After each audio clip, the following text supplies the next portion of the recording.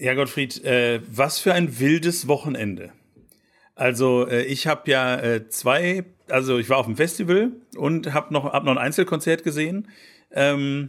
Es gab Bier und Gitarren in Massen. Wie sieht's bei dir aus? Ich habe gearbeitet, vielen Dank. Ich weiß. Ich habe gesprochen, ich habe viel geredet Oh, das habe ich auch.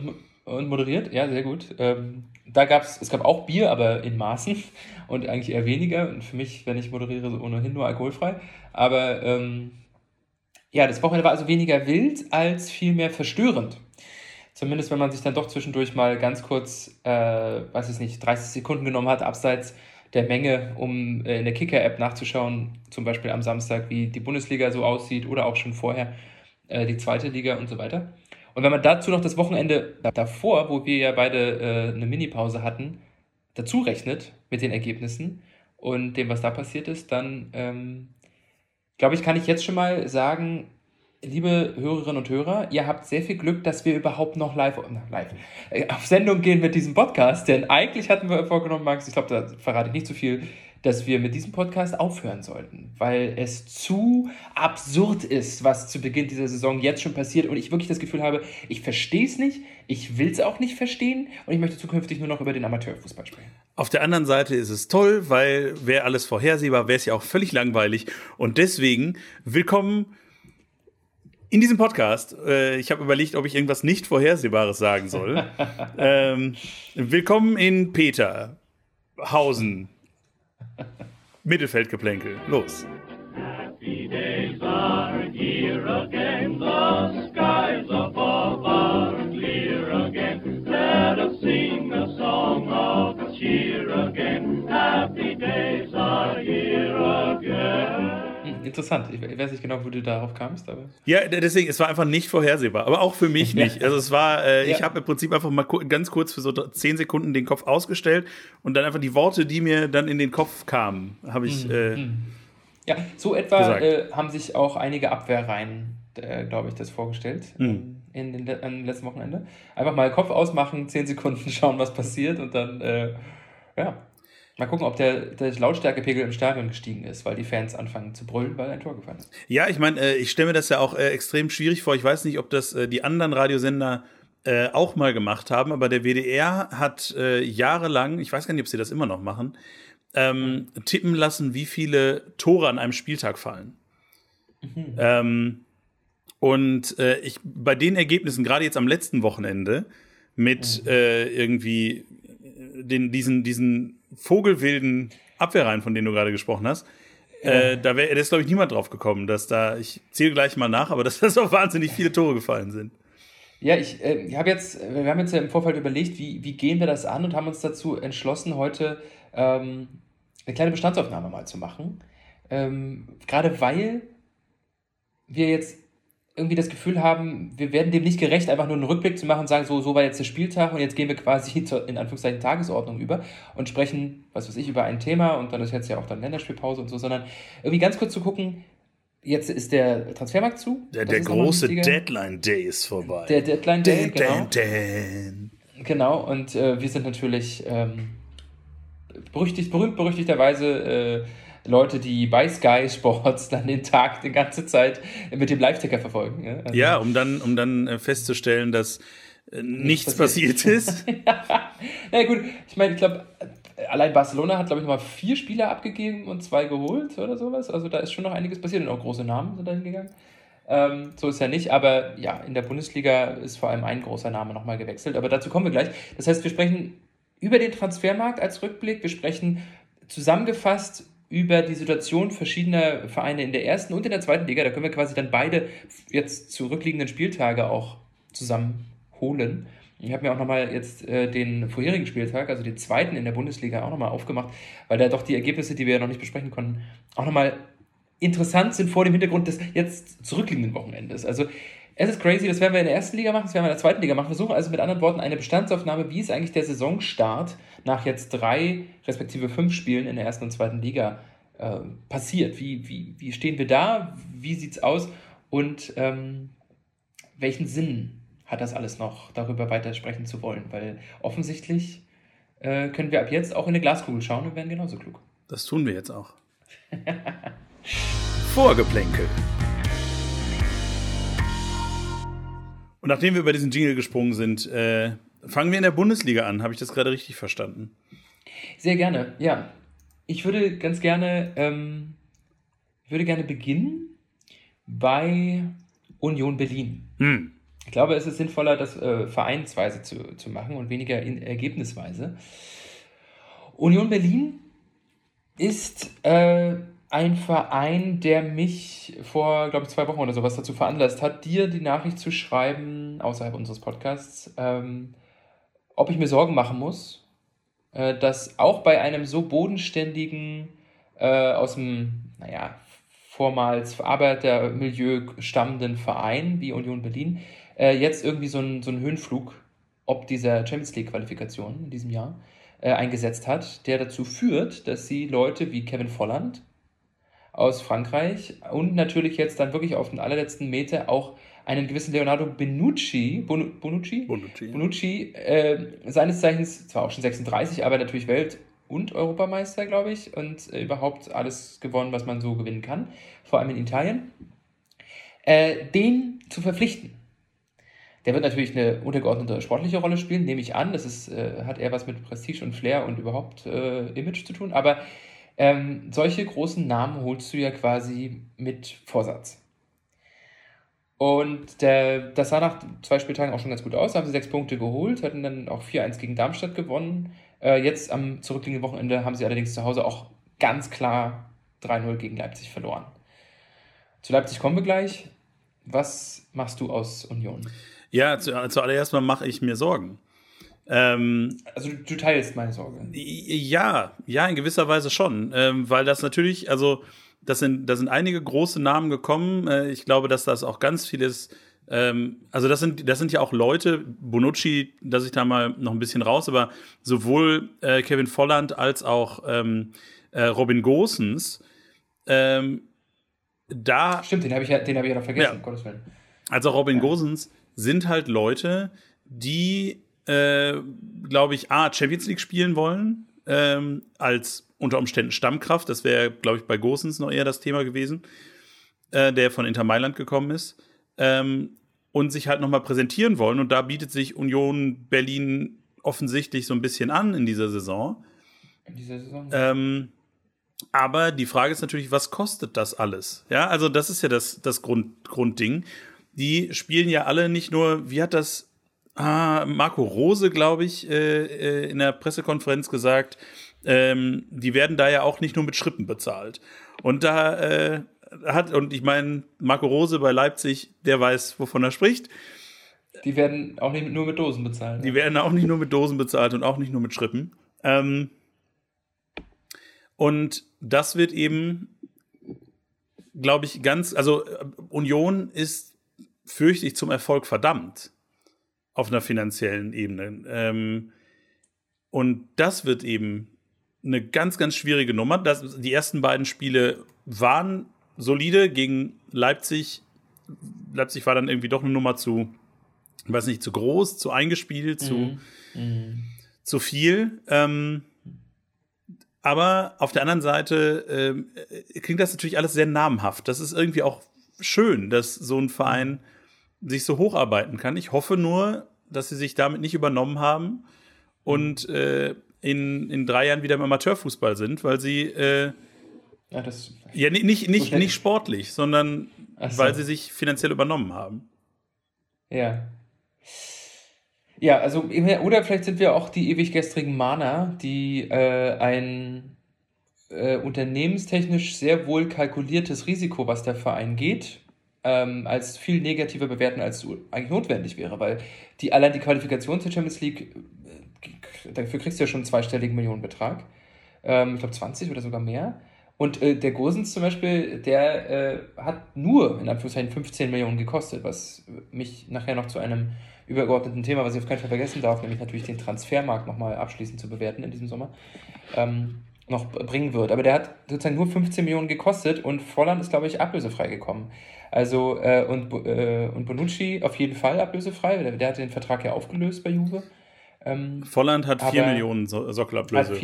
Okay, na gut. Das heißt, damit haben sie sich, glaube ich, nicht übernommen mit diesen Geldern. Und klar, die werden hohe Gehälter und auch noch Beraterausgaben und so weiter haben. Aber ich sag mal so, ich teile alles, was du gesagt hast. Ich habe dir das ja schließlich auch geschrieben. Aber ich bleibe trotzdem noch relativ optimistisch, weil noch sehe ich die Ausgaben von Union, also wenn sie jetzt nochmal nachlegen würden, dann würde ich mir Sorgen machen, aber die anderen Ausgaben, ne, also ein Kraus oder Kral oder sowas, ja, die alle bei Schalke vorher gespielt haben, aber teilweise ja Mainzer waren, die sind jetzt nicht unbedingt in der Kategorie anzusiedeln. Das heißt, für mich stimmt die Balance noch. Gerade so. Weil es sieht für mich noch nicht danach aus, als ob sie einen Kader basteln würden, von dem sie ausgehen würden, dass sie jetzt regelmäßig europäisch spielen. Ne? Also nicht in der Champions League zumindest. Und sie spielen jetzt aber auch schon regelmäßig europäisch. Das 3. Jahr in Folge. Ja, also, natürlich. Aber und auch da kommt natürlich dazu, ich meine, Bonucci, du hast gerade schon gesagt, der ist 36, der spielt vielleicht noch 2 Jahre und dann ist Feierabend. Kevin Volland ist 31, also auch das ist jetzt kein, weiß ich nicht, kein junger Spieler mehr. Und Robin Gosens mit 29 halt schon noch eher, aber auch das nicht mehr so richtig. Deswegen, ich hoffe, dass sie da sehr bedacht agiert haben. Aber vielleicht bin ich da auch einfach zu sehr, hab Freiburg da so sehr im Kopf, ne? Die auch sich in den letzten Jahren gemausert haben zu einer Mannschaft, die immer mal wieder international spielt. Und die ja eine ganz andere Art hat, wie sie den Kader zusammenstellen. Und da sehr viel vorsichtiger agieren. Das ist in der Tat so, ja. Das bringt uns doch, glaube ich, jetzt zum SC. Wieso nicht? Ich nehme deine Steilvorlage einfach mal auf, laufe damit aufs Tor zu und versenke ihn, allerdings 5-mal auf der falschen Seite. Und das Ding ist, ich möchte ganz gerne an dieser Stelle den Spagat wagen, den VfB Stuttgart und den SC Freiburg zusammen mal. Wir bleiben mal quasi grob allgemein in Baden-Württemberg in meiner kleinen Bestandaufnahme von beiden Vereinen. Denn Stuttgart hat ein ganz, ganz interessantes Phänomen hingelegt in den letzten 3 Spielen, also den ersten 3 Spieltagen, nämlich immer eine 5 im Ergebnis zu haben. Ne? Also das erste Spiel haben sie 5-0 gegen Bochum gewonnen, dann haben sie 1-5 gegen Leipzig verloren und jetzt wieder 5-0 gegen Freiburg gewonnen. Das heißt, die haben ein erstaunliches Torverhältnis von 6, aber eben, wenn man das zusammenrechnet, dann sind das, was habe ich jetzt gerade gesagt? 10-6 Tore müssen das sein, ne? 10-6 Tore, sie haben 5 geschossen. Das war richtig. Sie haben 11 geschossen und 5 gekriegt, ja genau. So, also plus 6. Also das ist erstaunlich. Das heißt, vorne kracht es total und gegen einen sehr guten Gegner sind sie dann aber zu offensiv aufgestellt und kriegen dann halt richtig einen mitgegeben, wie von RB. Das ist also das Stuttgarter Ding. Du hast es gewusst, du hast es immer gewusst, aber wir beide haben eigentlich die Stuttgarter ja wirklich dieses Jahr stärker eingeschätzt als in der Vorsaison. Das überrascht, glaube ich, jetzt nicht ganz so sehr. Du darfst mir gerne widersprechen, aber ich sehe das so. Aber dass der SC gegen Stuttgart 5 Dinger kriegt, glaube ich, überrascht uns. Ich muss aber zugeben, ich bin wie immer bei Christian Streich, wenn er sagt, naja Leute, ganz so überraschend ist es dann vielleicht auch nicht, weil das vorige Spiel haben wir auch erst in der 93. Minute oder was ganz knapp mit 1-0 gegen Werder Bremen gewonnen. Ja? Und das Spiel davor haben wir auch knapp gegen Hoffenheim gewonnen. Also es ist jetzt nicht so, als ob wir momentan alles aus dem Stadion schießen wollen. Und an einem schlechten Tag, und das war ein schlechter Tag für den SC, kriegen sie gegen einen sehr gut spielenden Gegner 5 Tore. Ja, also auch da bin ich dann wieder jemand, der das vielleicht auch ein bisschen in Relation setzen möchte. Natürlich, das Stuttgart haben wir beide vor der Saison sehr viel stabiler gesehen als in den Jahren zuvor.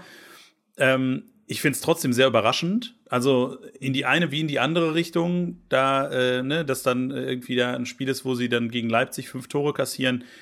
Und die anderen beiden machen sie selber 5. Das ist also das ist halt eine extreme Schwankung, die nicht so häufig ist in der Bundesliga. Aber es ist trotzdem, würde ich sagen, ausgesprochen überraschend, dass der SC gegen Stuttgart 5 Tore kassiert. Dass die gegen Stuttgart verlieren, auch weil sie sind eher so mäßig in die Saison gestartet, eben nicht so überzeugend, wie sie das sonst manche Jahre dann auch gezeigt haben. Ich glaube, war es nicht gerade sogar letzte Saison, wo sie den besten Saisonstart irgendwie seit immer hatten. Ja, und sie haben halt auch 6 Punkte aus 2 Spielen geholt. Ne? Das hat also ein bisschen glaube ich, den Blick getrübt. Ja, aber deswegen sage ich, dass sie gegen Stuttgart verlieren, an einem Tag, sagst du völlig richtig, wo der für den SC ein Gebrauchter war und für die Stuttgarter nicht. Bitteschön, aber dass sie 5-0 und zur Halbzeit auch schon 3-0 zurückliegen, das in der Höhe, in der Deutlichkeit, finde ich das sehr überraschend. Auch mit allen Vorzeichen, die du gesagt hast.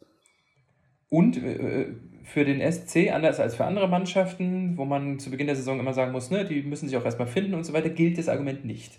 Wenn du die Aufstellung siehst, die auf dem Platz stand beim SC, 1, 2, das ist geschenkt, das ist immer so, dass ein paar neue Spieler auch in die Mannschaft rutschen oder sowas, aber ansonsten ist das die Mannschaft, mit der sie die letzte Saison gespielt haben.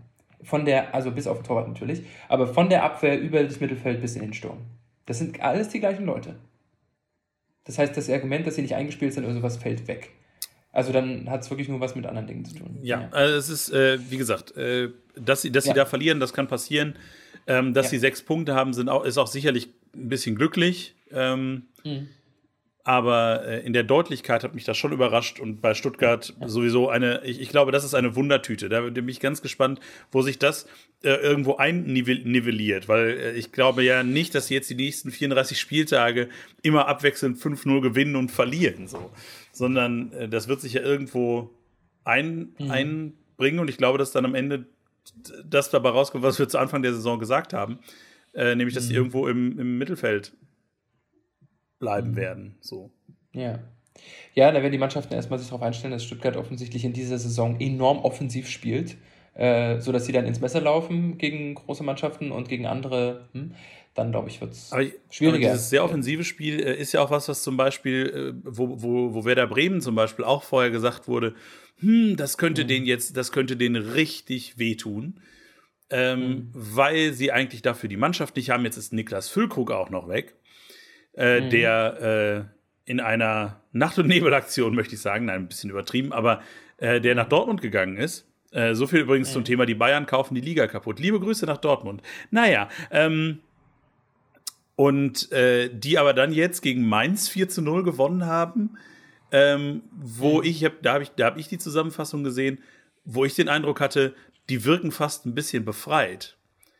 Dass eben die. Achso, dass der Füllkrug weg ist. Beziehungsweise, also, ja, nicht so sehr deswegen, das klingt so, als ob er so negativ für die Mannschaft gewesen wäre. Das glaube ich noch nicht mal, sondern dieses, ich nenne es liebevoll das Schweden-Phänomen. Ja, die schwedische Nationalmannschaft mit Zlatan Ibrahimovic. Das heißt, du hast so einen übergroßen Superstar, das ist jetzt nicht so extrem bei Niklas Füllkrug natürlich, aber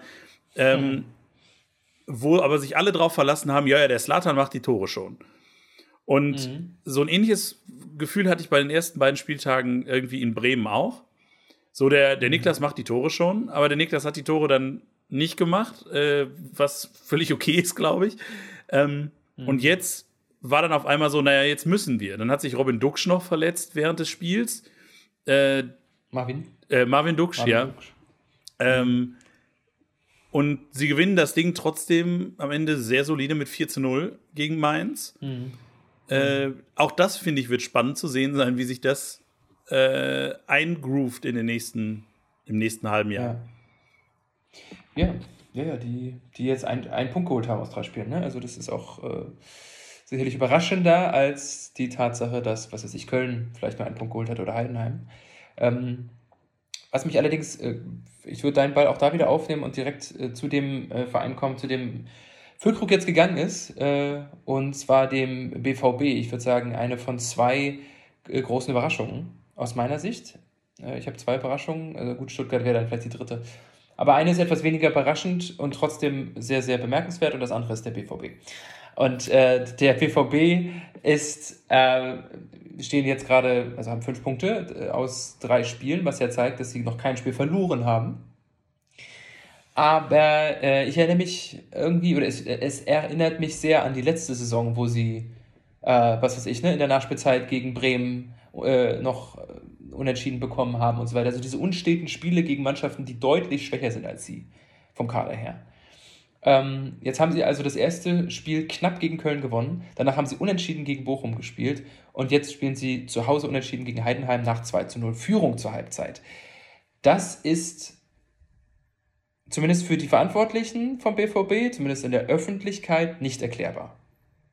Und das bringt mich zu einem dieser Dinge, wo ich sage, was sollen wir danach im Podcast sagen? Es ist unerklärlich, zumindest wenn man nach den gängigen Maßstäben geht. Also wie war die Vorbereitung, wie scheint die Fitness und die Form der Spieler zu sein, wie ist die Taktik, nicht besonders anders, so viele neue sind ja auch nicht in der Mannschaft, bla bla bla. Da wirst du erstmal nicht fündig. Oder habe ich irgendwas vergessen? Ich glaube nicht, aber das ist doch im Grunde das gleiche Problem, was Dortmund letztes Jahr schon hatte, dass man hat die Meisterschaft nicht gegen die starken Gegner verloren. Nicht in den Topspielen gegen Bayern, gegen Leipzig, gegen Leverkusen, sondern gegen genau diese Gegner, gegen Köln und gegen Bremen in der letzten Saison, gegen Augsburg, was auch immer. Und da kommen ja dann die Profi-Sportjournalisten, sind dann ja immer die dann wieder die Mentalitätsfrage stellen. Und irgendwann habe ich das Gefühl, Marco Reus wird irgendwem von denen so den Adamsapfel so rausbeißen, einfach, wenn er noch einmal das Wort Mentalität hört. Weil die, glaube ich, genauso das Problem haben. Finde ich übrigens einen super Folgentitel, Vampir Marco. Vampir Marco und seine Freude. Jedenfalls. Weil die Profis, also die Sportjournalisten ja auch keine richtige Idee haben, wie sie damit umgehen sollen. Ja. Weil man auch immer irgendeinen Grund braucht. Ich spreche ja noch nicht mal vom Sündenbock, aber du willst einen Grund. Du möchtest das irgendwie, das ist ja das Ding. Wir haben was sagen wir hier? Wir haben über 70 Folgen inzwischen vom Mittelfeldgeplänkel und wir merken ja auch immer wieder, wir kommen an einem bestimmten Punkt einfach an die Grenzen, weil der Sport funktioniert so, wie er funktioniert. Und es gibt für bestimmte Phänomene, was zum Beispiel Formschwankungen angeht, nur Pseudo-Erklärungen. Die zieht man dann heran, um irgendetwas zu haben. Anstatt einfach nur zu sagen, war ein scheiß Tag. Oder irgend sowas, ja. Und deswegen können wir nur sagen, was Fakt ist, dass aus nicht erklärbaren Gründen trotzdem sehr, sehr deutlich erkennbare Spiralen werden können. Gerade weil es nicht erklärbar ist, das kennen wir ja alle. Wenn wir wollen Gründe für unser Handeln oder für Dinge, die in der Welt passieren, haben. Und wenn das nicht passiert, dann macht uns das meistens ja eher noch misstrauischer, als wenn wir sehr wohl sagen können, warum etwas nicht funktioniert. Und da müssen die Dortmunder natürlich jetzt höllisch aufpassen. Und im Grunde ist das Thema, was den BVB seit 3 Jahren, 4 Jahren irgendwie immer begleitet, mal mehr, mal weniger. Und ich muss sagen, gerade, und auch da komme ich immer wieder auf das gleiche Ding zurück, tut mir halt Edin Terzic so leid. Weil ich das Gefühl habe, er weiß, was er sehen will an Fußball und an taktisch und hier und da. Ich glaube auch, dass er das vermittelt kriegt, aber irgendwie kriegen sie diese PS nicht auf die Straße. Ja. Und dann passiert eben sowas. Jetzt war es bei Heidenheim natürlich auch noch so, dieser Elfmeter zum 2:2, glaube ich, war dann ja auch eine Riesendiskussion mit dem VAR und dann gegeben, zurückgenommen, dann doch wieder gegeben, ein Riesen hin und her. Schön, Glückwunsch auch an Frank Schmidt, dass er den ersten Punkt als Bundesliga-Coach einfahren darf. Aber ja, ungünstig, aber willst du machen, wie man bei uns sagt. Gottes Willen. Oh Gott. Ja. Ja, ist ja gut, ist ja richtig. Also, liebe Menschen in Dortmund, nutzt die Länderspielpause gut, was natürlich ärgerlich ist, wenn die 3/4 der Mannschaft nicht da ist. Aber ich bin gespannt, wie es danach weitergeht. Die haben ja schwierige Gegner vor der Brust. Die spielen als nächstes in Freiburg. Ja. Und danach spielen sie, Wolfsburg kommt dann, und dann spielen sie, glaube ich, auch schon Champions League, oder davor Champions League und dann Wolfsburg und so weiter. Also das wird, ja. Und vor allen Dingen in der Champions League, und wenn wir das auch einmal ganz kurz aufmachen wollen, in der absoluten Todesgruppe. Also wirklich. Wer war das noch? Neapel, glaube ich, ne? Gegen Neapel spielen sie? und so. Ich meine, sie spielt zur Abwechslung mal nicht gegen Manchester City. Das ist schon ganz schön. es sind die kleinen Gewinne. Sie spielen gegen AC Mailand. Also ich habe diese Auslosung gesehen. Erst Paris Saint-Germain, Ach ja. dann AC Mailand, und dann hast du diesen vierten Topf, ja. Und wenn du da in diesen vierten Topf reingeguckt hast, da sind ganz viele wirklich ausgesprochen machbare Gegner drin gewesen. Und Newcastle United. Stimmt, ja. Und Borussia Dortmund kriegt Newcastle United. Oh, man. Also das heißt, erst hat man kein Glück und dann kam auch noch das Pech dazu. Ja, also 3. Platz ist das Ziel. Ganz klar. So leid mir das tut, aber ich glaube, das ist es tatsächlich. Naja, zumindest wenn das so läuft wie momentan. Ja. Dagegen ist Union fast hat's gut getroffen mit Real Madrid und Neapel und Sporting Braga. Kommen sie immerhin in das schönste Stadion Europas. Du hast ja gesagt, dass du glaubst, dass Union auf dem 3. landet und dann Euroleague weiterspielt. Ja. Aber das ist halt nichts, aber das ist, glaube ich, sehr realistisch. Und die Unioner, also ich glaube, Sporting Braga bei allem Respekt sollte ein Gegner sein, den sie hinter sich lassen können in diesen. Können, genau. Aber trotzdem. Also sie haben auch schon, wenn ich überlege, wie sie letztes Jahr gespielt haben und so weiter in der Euroleague und so, ist schon keine leichten Gegner in der Champions League, egal wie man es dreht. Es gibt auch keine kleinen Vereine mehr. Warte, ich hol kurz.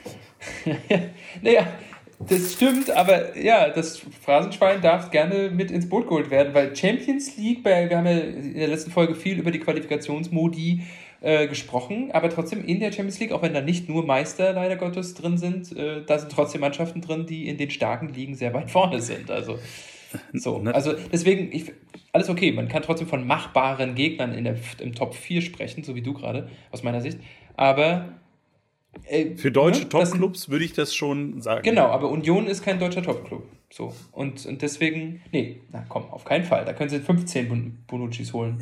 Union ist ein Verein, der quasi ein Emporkömmling ist, ein Hochgeschossener. Ja, aber sie haben trotzdem, wie du vorhin selber sagtest, 3-mal international gespielt. Ja, aber kein Topclub. Das ist ungefähr so, als ob man irgendetwas ein Klassiker nennt, nur weil es 5-mal in Folge stattgefunden hat. Ich glaube, das ist nicht ganz das Gleiche, weil Topclubs halt einfach sich an der letzten Saison bemessen. Das ist ja durchaus, das ist ja durchaus eine Leistungsfrage, sonst spielst du nicht Champions League. Ja, aber ein Topclub kann ich, nee. Also da bin ich schon eher, obwohl ich der bescheuert finde, aber eher bei der 5-Jahres-Wertung der UEFA. Und wenn ich sagen würde, die letzten meinetwegen 5 Jahre machen einen Topclub, ja, und dass man quasi sagt, okay, wie war die jüngste Vergangenheit dieses Vereins? Wie auch immer, sie spielen trotzdem Champions League. Ja, okay, gut. Lass uns kommen niemals durch. Ja. Wir wollen natürlich auf jeden Verein eingehen. Als einen letzten, bevor wir in die 2. Liga gucken, würde ich gerne noch antippen. Und zwar einfach das muss ich sagen, den tippe ich deswegen an, weil ich nämlich sonst gar keinen Grund mehr sehen würde, warum wir uns über Fußball unterhalten sollten. Weil mich das ein bisschen daran glauben lässt, dass wir nicht alles verkehrt machen. Und das ist natürlich Bayer Leverkusen. Bayer Leverkusen ist der einzige Verein nach 3 Spieltagen, der es schafft, zum Beispiel RB Leipzig in die Schranken zu weisen. Ja, am ersten Spieltag. Ja.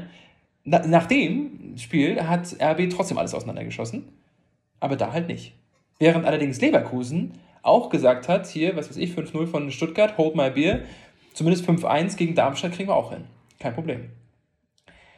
Also, und jetzt sieht die Tabelle bereits so aus, wie du sie am Ende der Saison, bis auf Stuttgart. Ich wollte sagen, Stuttgart habe ich wirklich nicht auf 3 getippt. Aber ansonsten, wie du gesagt hast, das ist durchaus realistisch. Ja. Ich ertappe mich mehr und mehr dabei, dass ich immer mehr zum Bayer Leverkusen-Fan werde. Und ich frage mich, ob das da einfach so aus der Not eine Tugend gemacht ist, weil ich sie halt als Meister getippt habe. Oder ob das so ein Ding ist, wo ich wirklich sage, da habe ich gerade wirklich Spaß dran. Und die sind mir irgendwie gerade sympathisch auf die Art und Weise, wie sie spielen und wie das da läuft und dass sie den Bayern hoffentlich Paroli bieten können, auch über die ganze Saison. Das wird spannend, wenn die dann irgendwann gegeneinander spielen. Und von daher, ich bin, was das angeht, also der erste Hype-Train des Jahres fährt durch den sehr hässlichen Bahnhof in Leverkusen. Ja, ich würde auch sagen, also das ist der Hype-Train. allerdings in dem Falle wirklich kein, wie soll ich sagen, Hype-Train unterm Radar, sondern es ist schon sehr deutlich auf dem Radar. Und wir sind leider nicht die Einzigen. Aber wir haben es vorher gesehen und wir wussten es immer, also du noch mehr als ich. Ich habe sie auf den zweiten gesetzt, glaube ich, oder auf den dritten, naja. Aber nicht auf dem achten oder, ja, aber nicht auf dem achten oder so, wo sie zuletzt häufiger waren. Also im Laufe der Saison, sorry, nicht Abschluss. Wir agieren ja auch nicht im luftleeren Raum, so ist es ja nicht. Nee, sondern wir kriegen ja auch andere Sachen mit. Wir kriegen zum Beispiel auch mit, dass in der zweiten Liga Überleitungskönig. Ja.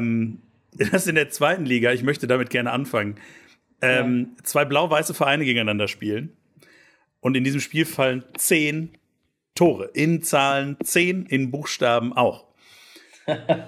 und es stand sehr lange unentschieden, immer mal wieder. Mhm. Und am Ende... Dabei ist die Auswärtsmannschaft 4-mal in Führung gegangen. Auch das ist sehr bemerkenswert. Richtig. Und am Ende steht es 6:4 zwischen dem 1. FC Magdeburg und Hertha BSC. Ja. Was machen wir daraus, Gottfried? Bitte.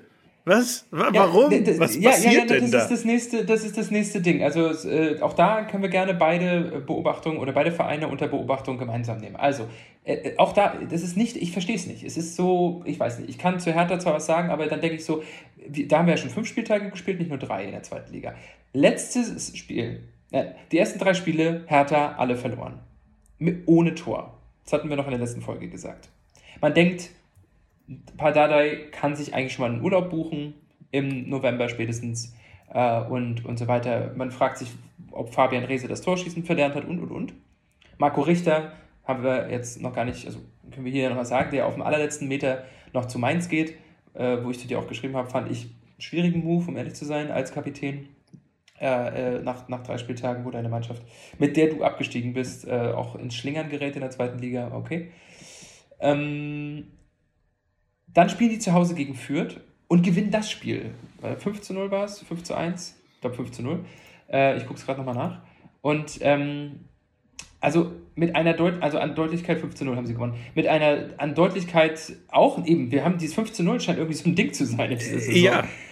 Also man gewinnt nicht mehr einfach nur, man gewinnt 5:0. Und dann fragt man sich, okay, gut, aber die Fürther waren jetzt ja auch nicht so schlecht gestartet, was ist da los? Und jetzt haben sie wieder eine löchrige Abwehr, das ist kracht. Also fangen sich 6 Tore gegen einen zugegebenermaßen sehr starken FC Magdeburg, 1. FC Magdeburg, der 11 Punkte nach 5 Spielen hat, das ist wirklich super. Also das haben wir ja schon in der vorherigen Folge gesagt, die sind total toll aus den Startlöchern gekommen und überraschen gerade die Liga ziemlich. Also Magdeburg ist sicherlich die Überraschung der Liga, auch wenn sie in der Spiel davor nur 0-0 auf St. Pauli gespielt haben. Aber das entzieht sich meiner Erklärungskünste. Also wie kannst du nach einem 5:0 zu Hause gegen Fürth, ja, also 4-mal in Folge eine Führung verspielen gegen Magdeburg? Da musst du doch die Wagenburg und den Bus ins Tor stellen, was auch immer, spätestens nach der 4. Führung. So, also das muss sich die Mannschaft und auch Pardadei ganz, ganz doll in Stand schreiben. Ist das vielleicht nicht so ein ähnliches Phänomen wie meinetwegen Stuttgart, dass die sehr offensiven Fußball spielen lassen wollen, was gegen Vereine, die vielleicht vorne harmlos sind, weil entweder Tagesform oder generell, wo das sehr, sehr gut funktioniert, also in Fürth hat das ja offensichtlich ganz gut funktioniert. Wenn du aber Vereine hast, die nicht aufstecken und die vielleicht auch noch wahnsinnig konsequent kontern können, geht das dann halt auch mal schwer in die Hose. Und dann hast du am Ende so ein Elfmeterschießergebnis wie gegen Magdeburg. Also, ja, oder Eishockey. Oder Eishockey. Obwohl Eishockey eigentlich auch weniger Tore fallen. 6:4 ist sehr selten. Wie auch immer. Aber dass das vielleicht so ein bisschen was damit zu tun hat, dass Hertha sehr offensiv spielen will. Sie wollen sich nicht verstecken. Sie wollen Hurra-Fußball spielen bis zu einem gewissen Punkt. Und das scheint bis jetzt noch nicht so gut funktioniert zu haben, weil sonst würden sie jetzt nicht 17. sein nach 5 Spieltagen. Ja, das ist eine dicke Kiste, Alter. Ja. Dicke Kiste. 3 Punkte nach 5 Spielen. Holy moly. Allerdings, und damit, wenn ich darf, leite ich einmal bevor wir zu noch einem anderen Verein kommen, den ich auch noch kurz antippen möchte, mal kurz auf die Tabelle nach 5 Spieltagen. Weil, ne, anders als bei 3 Spieltagen in der ersten Liga, finde ich, nach 5 Spieltagen können wir bereits von einer ersten Bestandaufnahme in der zweiten Liga sprechen. Wo man sagen kann, wer ist eigentlich so wie aus den Startlöchern gekommen und steht jetzt wie da. Erstens finde ich eine schöne, ich mag ja sowas aber ganz gerne, diese numerischen Besonderheiten, also dass wir quasi von oben nach unten 13, 12, 11, 10, 9 Punkte haben bis zum 5. und dann nochmal 9 zugegebenermaßen, aber das sieht hübsch aus. Ich mag sowas. Kein Wunder, dass du gerade bis zum 5. gehst, wo ja deine Rostocker stehen. Aber ist egal, jetzt ja. weiter. Nee, ich gehe nur bis da, weil da sich dann die 9 halt doppelt mit Kaiserslautern. Aber ja, die Rostocker stehen auf dem 5. Aber das ist irgendwie hübsch. Aber ganz kurz, wer steht gerade wo? Und das lässt uns jetzt mehrere Vereine auch zusammenfassen. Also den HSV können wir ausklammern. Das hast du in den letzten Folgen wortreich und gleichzeitig auch wortkarg, wie es sich für einen Norddeutschen gehören würde, deutlich gemacht, dass es zum HSV alles gesagt ist. Du meinst inhaltlich wortkarg, aber schon mit vielen Worten. Nee, viel geredet, wenig gesagt. Nee, du hast mehrfach was gesagt, weil ich dich dazu gezwungen habe, aber beim letzten Mal hast du innerhalb von 2 Sätzen die Antwort gegeben und gesagt, ich habe doch gesagt, wie es läuft. HSV wird Herbstmeister und am Ende werden sie Vierter. So, und ja, ich weiß, aber sie stehen jetzt eben wieder auf Platz 1, weil sie leider am letzten Wochenende gegen Rostock zu Hause wenig überraschend gewonnen haben. Glücklicherweise nicht mit 5:0, sodass Rostock eigentlich erhobenen Hauptes auch wieder abfahren konnte aus Hamburg und sich gar nicht so schlecht verkauft haben. Aber trotzdem verloren. Dahinter steht Kiel, die uns ja auch schon überrascht haben, allerdings jetzt auch gegen Schalke zuletzt 1-1 gespielt haben. 2-0 gewonnen. 2-0 gewonnen gegen Schalke, stimmt. Das vorherige Wochenende war das, genau. Verzeihung, ich wollte Schalke den Punkt gönnen. Aber sie stehen halt auch mit 12 Punkten nach 5 Spielen da oben auf Platz 2. Dahinter die Magdeburger, von uns gerade beschrieben. Aus meiner Sicht die beiden Überraschungen bisher, Kiel und Magdeburg. Das kann man, glaube ich, so Magdeburg sagen. vielleicht sogar noch ein bisschen mehr als Kiel, würde ich sagen. Ja, würde ich auch sagen. Dahinter, ich gehe jetzt nicht jeden durch, wird es dann weniger überraschend. Rostock ist auf 5 ganz gut. Obwohl auch 9 Punkte, ne, muss man aufpassen. Das ist jetzt auch nicht mehr so absurd besonders. Und dann habe ich noch als durchaus positiv zu erwähnendes Ding, dass die Wiesbadener auch schon 8 Punkte geholt haben aus 5 Spielen. Ne? Bester Aufsteiger, mit Abstand sogar. Und dann müssen wir sagen, dass 3 Mannschaften die negative Überraschung sind in der unteren Hälfte der Tabelle. Und zwar, das sind deine Schalker, leider Gottes. 4 Punkte aus 5 Spielen, darfst du gerne gleich noch was dazu sagen.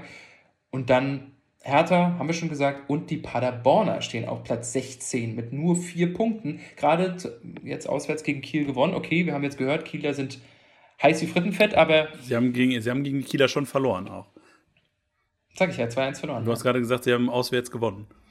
Oh, nein, gegen Kiel verloren. Kiel hat gewonnen. Ja. Kiel hat gewonnen, glaube ich, habe zu schnell gesprochen. Also, Max, was machen wir aus Paderborn und Schalke? Die scheinen, glaube ich, ein ähnliches Syndrom zu haben gerade. Ist das so? Meine Frage an dich.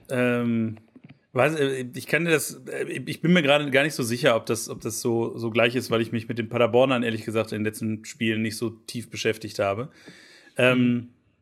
Aber es ist trotzdem super überraschend. Der Offensivfußball, der letzte Woche, der in der letzten Saison ja uns alle begeistert hat mit wahnsinnig vielen Toren und tolles Offensivspiel, das fruchtet in dieser Saison nicht so richtig.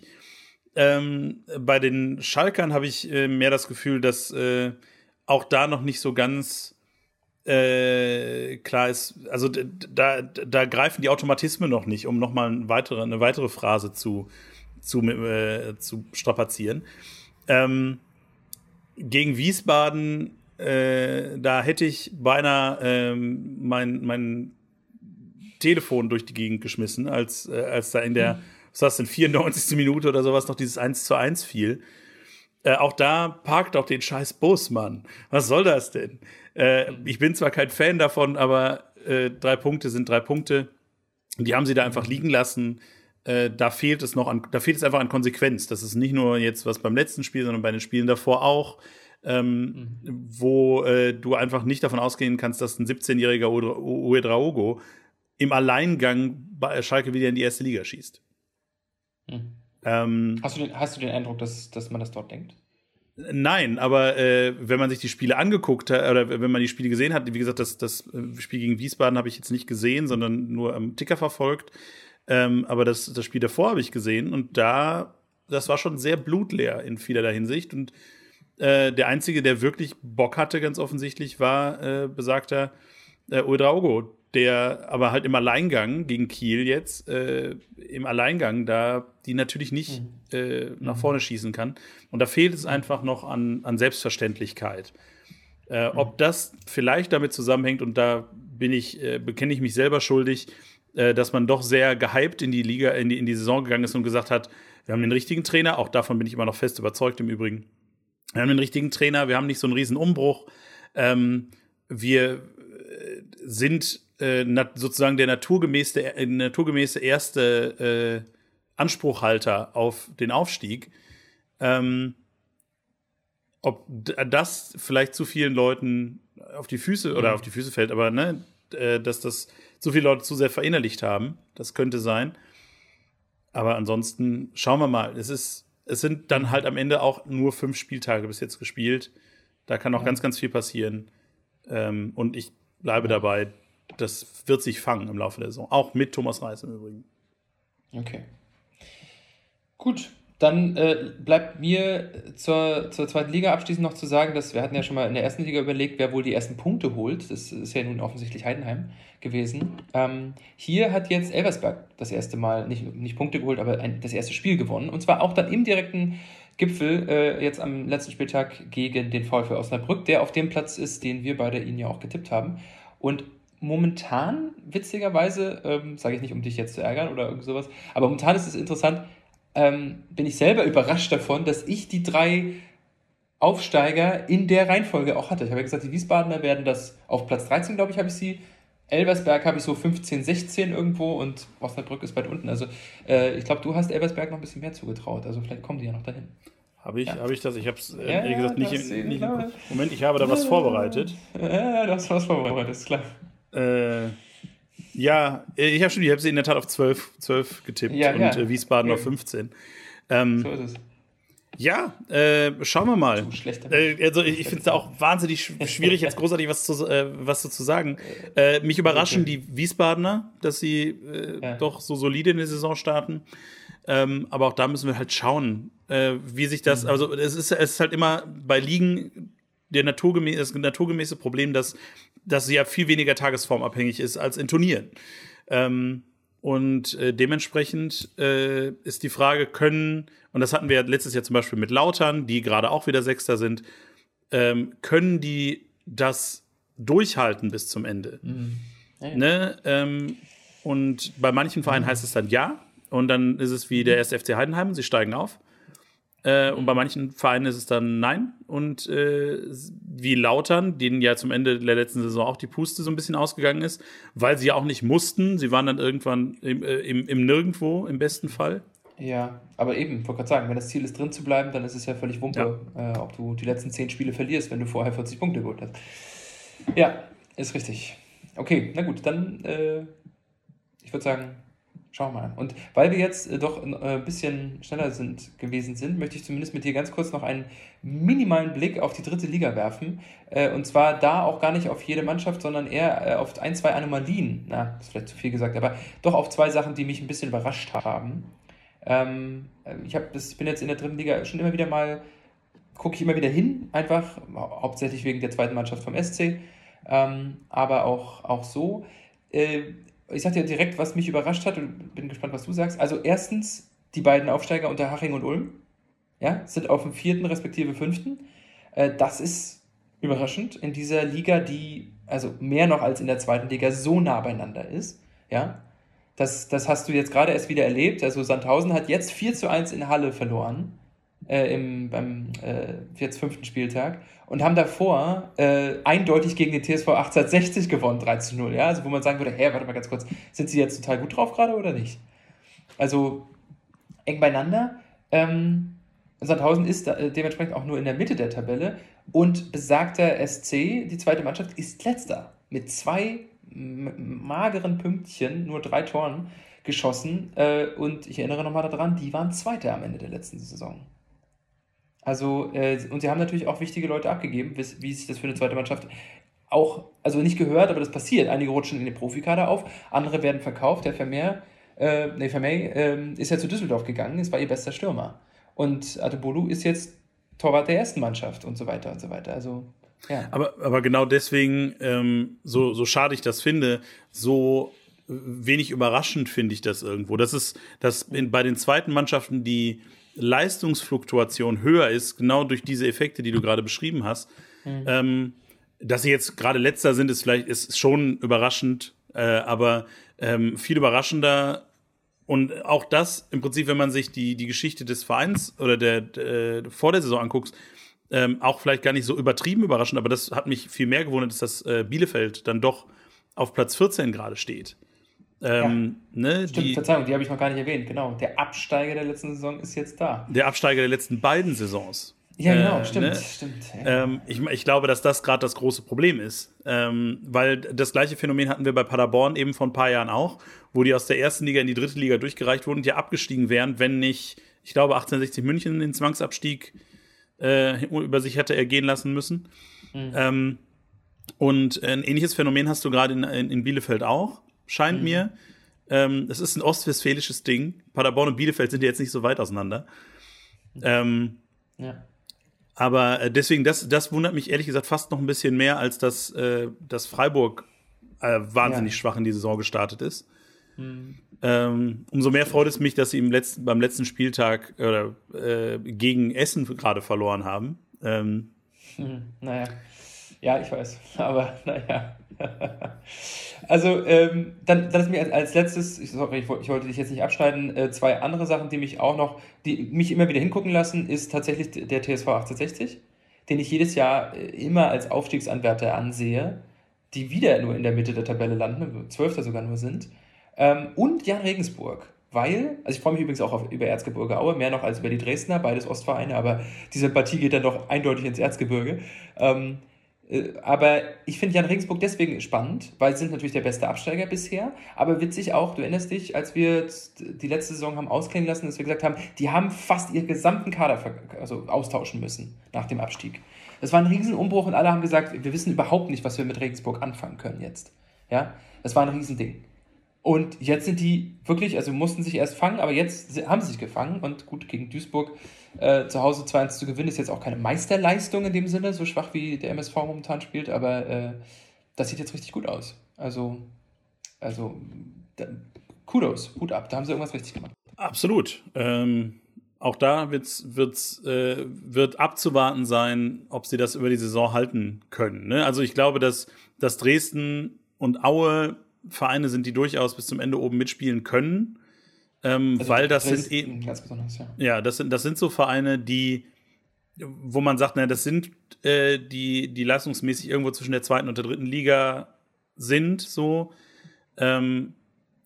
und die auch einen entsprechenden soliden Kader, glaube ich, mehr oder weniger haben. Zumindest habe ich das nicht so im Blick wie bei Regensburg im Besonderen natürlich oder auch bei Bielefeld, for that matter, dass da so ein riesen Austausch stattgefunden hat. Bei Regensburg wird das spannend sein. Ich wünsche ihnen nur das Beste, aber das wird spannend zu sehen sein. Ja, hübsch. Und damit, bevor wir in den hohen Norden gehen, ich glaube, das wolltest du, oder wolltest du wollten wir nicht noch 2 Sätze über den Transfer? Ja, das wollte ich jetzt machen. Hervorragend. Genau, bevor wir in den hohen Norden gehen, wollte ich dich noch fragen, was du denkst. Ich kann an dieser Stelle, das werde ich auch verlinken, es gibt einen ganz hübschen, eine dieser typischen Sportschau, was ist es, eher eine Glosse, ne? Bei YouTube, in deren YouTube-Kanal, über den Transfersommer. Und so weiter. Es ist in der Art von Satire-Glosse gesprochen und geschrieben. Ist ganz hübsch gemacht, kann man sich natürlich mal angucken. Ich verlinke es auf jeden Fall. Und das hat mich nochmal dazu gebracht, weil da wurde nochmal sehr schön auf den Punkt gebracht, wie heiß jeder Transfersommer ist heißer als der vorherige und jedes Mal sagt man, mein Gott, ist der wieder heiß. Ja, und mein Gott, werden die Summen höher und so weiter. Aber inzwischen, und das fand ich, das in 15 Minuten, das ist also geht auch relativ schnell, das hat es gut zusammengefasst, aus meiner Sicht, dass bei es wird immer mehr, wenn man sich ganz kurz anguckt, wo wir jetzt gerade stehen, in den Ablösesummen und in der Fluktuation der Spieler und so weiter und auch der Trainer, da hat Saudi-Arabien einen Anteil davon, aber nicht nur. Dann muss man schon sagen, das ging noch schneller, als, glaube ich, von vielen erwartet wurde, dass es so schnell hochgeht. Und bevor ich so ein, zwei Beispiele nenne, die mir dabei so besonders im Kopf geblieben sind, würde ich gerne erstmal deinen Eindruck hören, wie so grundsätzlich dir das die letzten Wochen gegangen ist. Ja, ich weiß nicht, ich hatte den Eindruck, dass das ein bisschen wilder war als die letzten Jahre. Aber das könnte auch, glaube ich, damit zusammenhängen, dass gerade die Bayern, die in den letzten Jahren ja eigentlich immer sehr ruhig gearbeitet haben, grundsätzlich. Das waren dann zum Teil große Namen, die dann da verpflichtet wurden und nicht funktioniert haben. Liebe Grüße an Lucas Hernandez. Aber nicht funktioniert haben. Zumindest nicht zu den nächsten Arjen Robbens und Franck Ribéry's wurden. Oder natürlich Sadio Mané im letzten Jahr. Worauf wollte ich hinaus? Richtig. Dass da natürlich viel irgendwie Diskussionen war, ne? Also nicht nur um Harry Kane, was sich ewig hingezogen hat, sondern eben auch jetzt kurz vor Schluss, wie hieß diese Nase, die da war, glaube ich, schon zum Medizinsteck und dann doch nicht gekommen ist. Von Fulham, ja. Ja. Ne? Also diese Geschichten, und dadurch hatte ich das Gefühl, das war irgendwie noch mal gerade ein bisschen wilder. Dann natürlich, als vielleicht großes Thema der letzten Tage, Kolumbiani. Warum? Also es gibt so viele Sachen, die mich an diesem Transfer stören, muss ich sagen. Ja.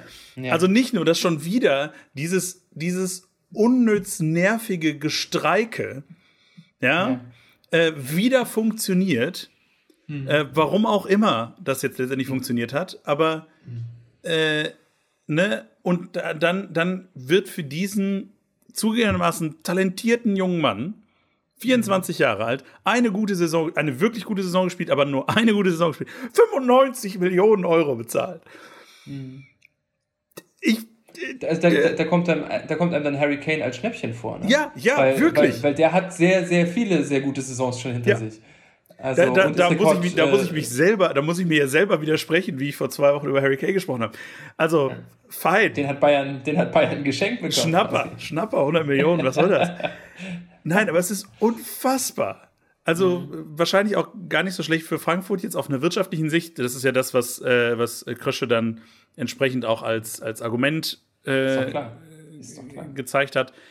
Plus, das darfst du nie ganz vergessen, ein wechselwilliger Spieler, den willst du auch nicht im Kader oder in der Kabine haben. Das kommt noch dazu. Ja, nichtsdestotrotz finde ich das charakterlich immer schwierig. Das Gleiche habe ich damals bei Dembélé und bei Aubameyang war das doch auch so, glaube ich. Da ist dann auch das Ding noch nicht mal das Wechselwillige, sondern jemand, der diesen Charakter zeigt. Weiß nicht, ob das so sinnvoll ist für eine Mannschaft, im Besonderen für Vereine, und da zähle ich Eintracht Frankfurt absolut zu, die über die Mannschaftsleistung erfolgreich sind. Und nicht so sehr über die Genialität von Einzelnen letztendlich. Und ich glaube, da sind die Geldaristokratie des europäischen Fußballs, die sind da anders, also die Mannschaften sind anders aufgebaut. Bei Paris ja im Besonderen auch noch mit dieser Posse mit Kylian Mbappé.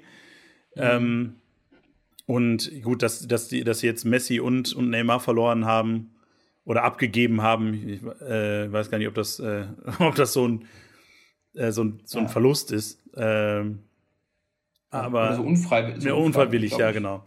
Schauen wir mal. Ich glaube, dass auch Paris dieses Jahr wieder die Champions League nicht gewinnen wird. Auch mit Kolumbiani nicht. Nein. Glaube ich auch nicht. Ja, also dem, was du gesagt hast, möchte ich eigentlich nur noch hinzufügen, dass mich das noch mehr überrascht ist das falsche Wort, sondern mir eher zeigt, wo wir stehen, sind nicht die hohen nicht die hohen Ausgaben von 100 Millionen für einen Bellingham, für einen Kane, 95 für Muani oder sowas. Das ist es noch nicht mal unbedingt. Oder ähnliche Summen ja für Neymar, auch nach Saudi-Arabien. Sondern dass darunter die Preise für die Spieler, die aus meiner Sicht auf keinen Fall vor ein paar Jahren 30 Millionen gekostet hätten, 35 Millionen, 40 Millionen, dass das Standard geworden ist. Nicht mal die Spitzen, sondern dass darunter ein Endo von Stuttgart zu Liverpool für 30 oder 35 geht. Das ist aus meiner Sicht fast weniger zu erklären als der Spitzenpreis für einen Topspieler. Das lässt sich doch eigentlich mit Trickle-Down erklären. Also, ja, klar. Ne, so sehr Ja. durch die finanzielle Übermacht der Premier League auch einfach. Die Premier League-Vereine sind einfach im Gesamten selbst, sag mal. Nein, das ist mir klar. Ich will nicht sagen, ich verstehe nicht, woher das Geld kommt. Ich will sagen, das zeigt mir, wohin der Markt und die Marktpreise sich entwickelt haben. Sozusagen. Ja, also das ist, oder auch Kevin Schade, das hatten wir auch in der Winterpause schon gesagt, ja, dass der für 30 Mille ungefähr zu Brentford gegangen ist. Ja, dass wir gesagt haben, warte mal ganz kurz, der ist doch noch mitten in der Entwicklung. Also woher könnt ihr denn, also ihr setzt ein riesen Risikopaket in so einen Spieler, wo ihr noch überhaupt nicht wisst, ob der und so weiter. Und das gilt ja für Kolumni im Wesentlichen auch. Ja, und für viele andere auch. Und das ist eher etwas, wo ich sage, ja, deswegen, als ich dann gelesen habe, dass Robin Gosens 15 Millionen gekostet hat, war mein allererster Gedanke, nur für einen Verteidiger? Also auf der Position und so weiter? Ich dachte, was? Kann nicht wahr sein. Also allein, dass er von Inter Mailand weggeht und nicht mehr kostet als das. Also einfach nur, weil er von diesem großen Verein kommt, wo du glaubst, die machen doch gar nicht, die fangen doch gar nicht an, über einen Wechsel nachzudenken, egal ob Zugang oder Abgang, unterhalb von 25 oder 30 Mille. Also das ist der Punkt. Aus meiner Sicht, an dem wir da gekommen sind, aber ja. Na klar, aber da ist wahrscheinlich auch wieder der Punkt, dass dann die Frage ist, welche Vereine kommen im vollen Geldköfferchen und welche tun es nicht. Ne? Also ich glaube, dass Dortmund so Probleme hatte, Leute zu holen, auf dem Niveau, das sie haben wollen, hängt bis zu einem gewissen Punkt auch damit zusammen, dass die abgebenden Vereine alle wissen, die haben für Bellingham 100 Millionen bekommen, die haben für Dingens, wie heißt der andere noch? Aber vor allen Dingen Bellingham, das reicht für mein Argument. Welcher andere? War da nicht noch jemand? Also von den Großen haben sie keinen abgegeben. Gedächtnis wie ein Schweizer Käse. Dann nehmen wir nur Bellingham. Nichtsdestotrotz. Haaland ist schon ein Jahr her. Stimmt, das ist auch schon unfassbar. Ja. Dann nehmen wir nur Bellingham und nur die, aber selbst diese 100 Millionen, ne, die wissen, die haben 100 Millionen eingenommen. Dann können wir halt auch entsprechend höher fordern. Und das weiß halt auch klar. Stuttgart, wenn sie mit Liverpool sprechen. Ja, schon klar. I know. Aber just saying, das wird einfach ich halte das für wahnsinnig unseriös. So, das wird irgendwann, und ich sage das schon viel zu lange, als dass ich da eigentlich immer noch selber dran glauben darf, aber das wird irgendwann platzen, diese Blase. Spätestens, weil ich glaube, dass Bradford zum Beispiel so viel Geld für Kevin Schade bezahlt hat, ist eine Wette auf die Zukunft. Also die Idee ist, der wird irgendwann mal sehr erfolgreich und dann oder wird sehr gut und dann kauft ihn Man City für 150 Millionen. Dann haben wir 120 Millionen Euro oder Dollar oder Pfund oder Rubel Gewinn gemacht. Ja. Das ist, nehme ich mal an, die Idee für die, sag mal, Mittelklasse Premier League Vereine, für Paris Saint-Germain not so much. Bei denen ist einfach Geld egal. Und dass das so ein bisschen die Überlegung ist und diese Wette wird, fürchte ich, irgendwann nicht mehr funktionieren. Und dann. Aber na gut. Ja, da kommen wir jetzt erstens zu Themen, die wir auch schon hatten und auch zum vom Hundertsten ins Tausendste, aber ich glaube das ja nicht, dass das so einfach nicht mehr funktioniert, weil es funktioniert nur dann nicht, wenn das Geld ausbleibt. Ja. So. Ja gut, aber das sehe ich nicht kommen in der nächsten Zeit. Ich wüsste nicht, woher das passiert soll. Aber gut. Ja, ich meine, solange die Golfstaaten da reinbuttern, dann wird das alles schon fein. Eben. Nee, ist toll. Ja, und das auf die Zukunft wetten bei Spielern in der Verpflichtung, das ist ja normal. Das ist ja auch wenn du 500.000 für einen Nachwuchsspieler aus der 3. Liga holst, ist das ja dasselbe. Sicher, also aber da reden wir ja, natürlich, aber da reden wir doch von anderen Größenordnungen. Na, aber das ist in dem Fall das ist ja erstmal egal. Also verzeih mir, ne, wenn du jetzt auf das Gedankenspiel einlässt. Von der Sache her bleibt es ja das Gleiche. Wenn du mehr Geld zum mehr Risikospielen haben kannst, dann kannst du ja 30 Mille ausgeben für jemanden, in dem Glauben, 100 für den mal einzunehmen. Ja, so wie ein SC Freiburg vielleicht für 800.000 irgendwo aus der 4. Liga, 3. Liga jemanden holt, in dem sie Potenzial sehen, den sie dann für 15 Millionen verkaufen. Also, das ist ja für das. Ich verstehe schon, was du meinst. Aber das Ding ist halt, das funktioniert halt nur, solange diese Toppreise ja so hoch bleiben. Das ist ja genau das, wo ich sage, das kann irgendwann nicht mehr funktionieren, weil das Geld ausbleibt. Irgendwann. Weil Leute keinen Bock mehr darauf haben, möglicherweise. Weil sich da Sachen verschieben.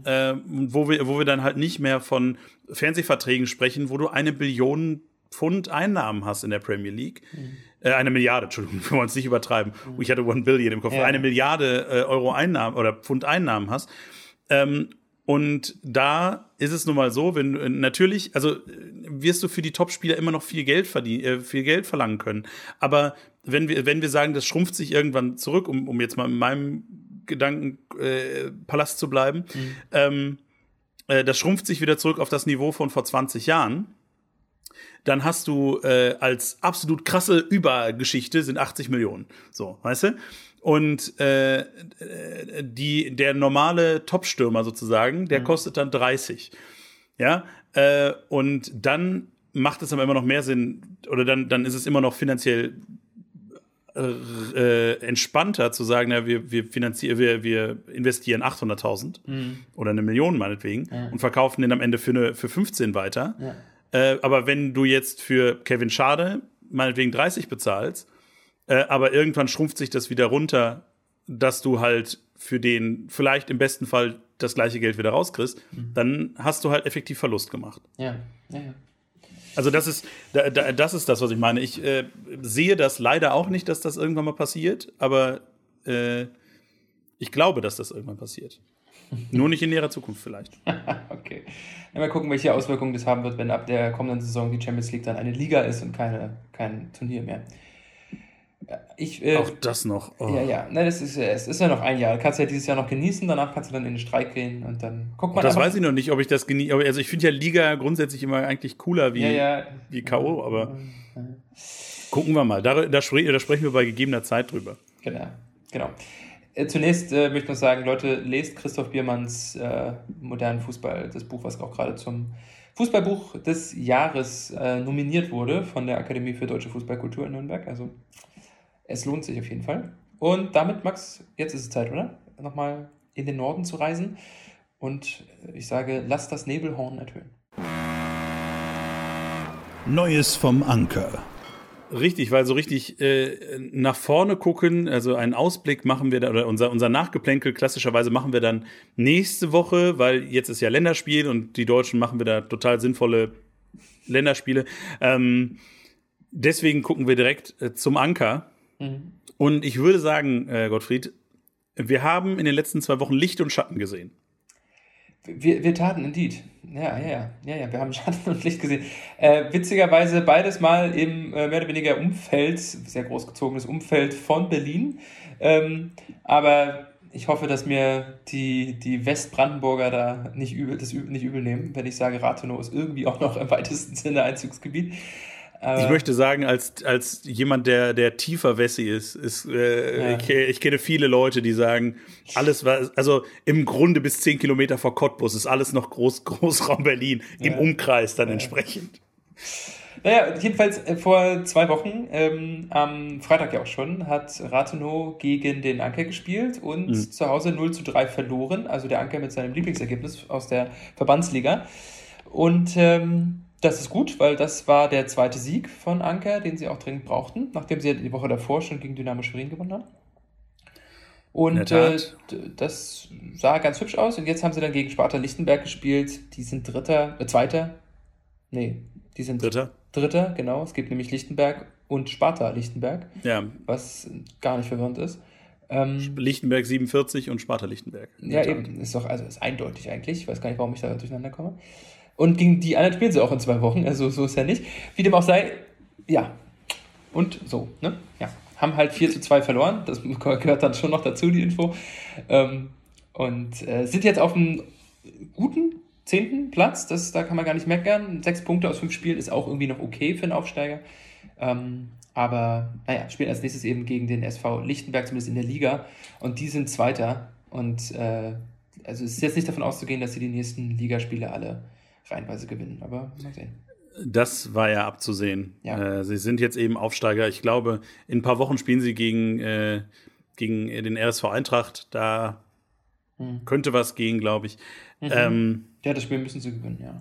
Also gegen Eintracht Brandenburg. Aber vorher ist mal wieder Zeit im Lübser Pilz Cup. So ist das, in der Tat, ja. Und da spielen sie gegen einen alten Bekannten, möchte ich sagen. Ja, die Mannschaft, die sie hinter sich gelassen haben in der Verbandsliga letztes Jahr. die auch gerne aufgestiegen werden, bestimmt. Der erste FC Neubrandenburg ist das. Genau, am kommenden Freitag ist das der Fall. 19:30 Uhr in Neubrandenburg, also kann man auch ganz gut vorbeigehen. Ja, mal schauen, ob sie dann in die nächste Runde einziehen. Ja, also ich dachte, wir sind uns jetzt einig, dass Anker einfach zumindest unser Favorit, für uns beide der Favorit im Mecklenburg-Vorpommern-Pokal ist. Nee, das ist leider der Rostocker FC. Das ist seit Hansa ja nicht mehr Lübser Pils Cup spielt. Die haben nämlich halt logischerweise diesen Cup meistens gewonnen und sind dadurch in den DFB-Pokal eingezogen. Und jetzt im letzten Jahr ist ja der Rostocker FC eingezogen, haben ja auch erste Runde gespielt. Also und gegen Heidenheim. Aber die sind in der gleichen Liga, das könnte was werden. Und ich möchte auch noch mal kurz anmerken, spielen auch in ein paar Wochen das Spiel, das habe ich vorhin vergessen, das Spiel zwischen Optik Rathenow und Anker Wismar ist ja nicht nur bei uns ganz hoch im Kurs gewesen, sondern auch bei den Kollegen von Elf Freunde. Ja, stimmt. Die in einem Artikel geschrieben haben, dass ich möchte das zitieren. Ein Champions-League-Halbfinale zwischen Real Madrid und Manchester City hat sportlich etwas mehr zu bieten als das zugegebenermaßen ebenfalls namhafte Oberliga-Duell zwischen Optik Rathenow und Anker Wismar. Ja, schön. Ja, ich freue mich, dass wir nicht die Einzigen sind, die das auf dem Schirm haben. Ja. So. Und damit, Gottfried, glaube ich, kommen wir zum Ende. Ja. Wie gesagt, nächste Woche unnütz, also am Wochenende ein bisschen hier international. Thomas Müller ist dabei. 39 Spiele to go zum alleinigen. 39, doch so. 30 Spiele. 30 Spiele to go zum Rekordnationalspieler. Ob er die schafft, das werden wir wahrscheinlich herausfinden. Und ansonsten hören wir uns nächste Woche wieder und dann gucken wir auf den nächsten Spieltag. Genau. Und natürlich dann wieder mit einem neuen Standing Segment und mit einem Hauptthema. Und genau, dann ein bisschen der Möglichkeit, jetzt durchzuschnaufen nach dieser sehr wirren und verwirrenden Wochenenden im Plural, die wir hinter uns haben.